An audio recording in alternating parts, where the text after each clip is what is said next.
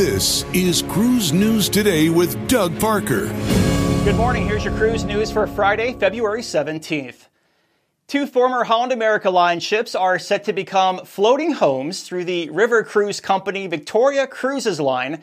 The former Veendam and former Rhindam have been renamed Victoria Majestic and Victoria Amazing and are scheduled to begin operating as houseboats this spring. Their around-the-world trips will set sail from Port Everglades and take around 27 months each.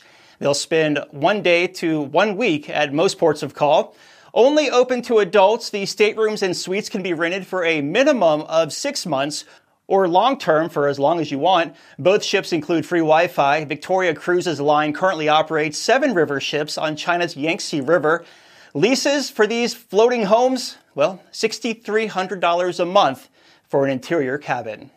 And the Cayman Islands exceeded its 2022 visitors goal, welcoming over 1,027,000 travelers, including over 700,000 cruise passengers and 261 ship calls last year. Director of Tourism Rosa Harris attributed pent-up demand for travel and the quality of the Cayman Islands tourism offerings for the huge number of visitors. This year, Cayman is scheduled to receive 403 cruise ship calls and 1 anchor from NCL Prima on the seabed, if you want to count that.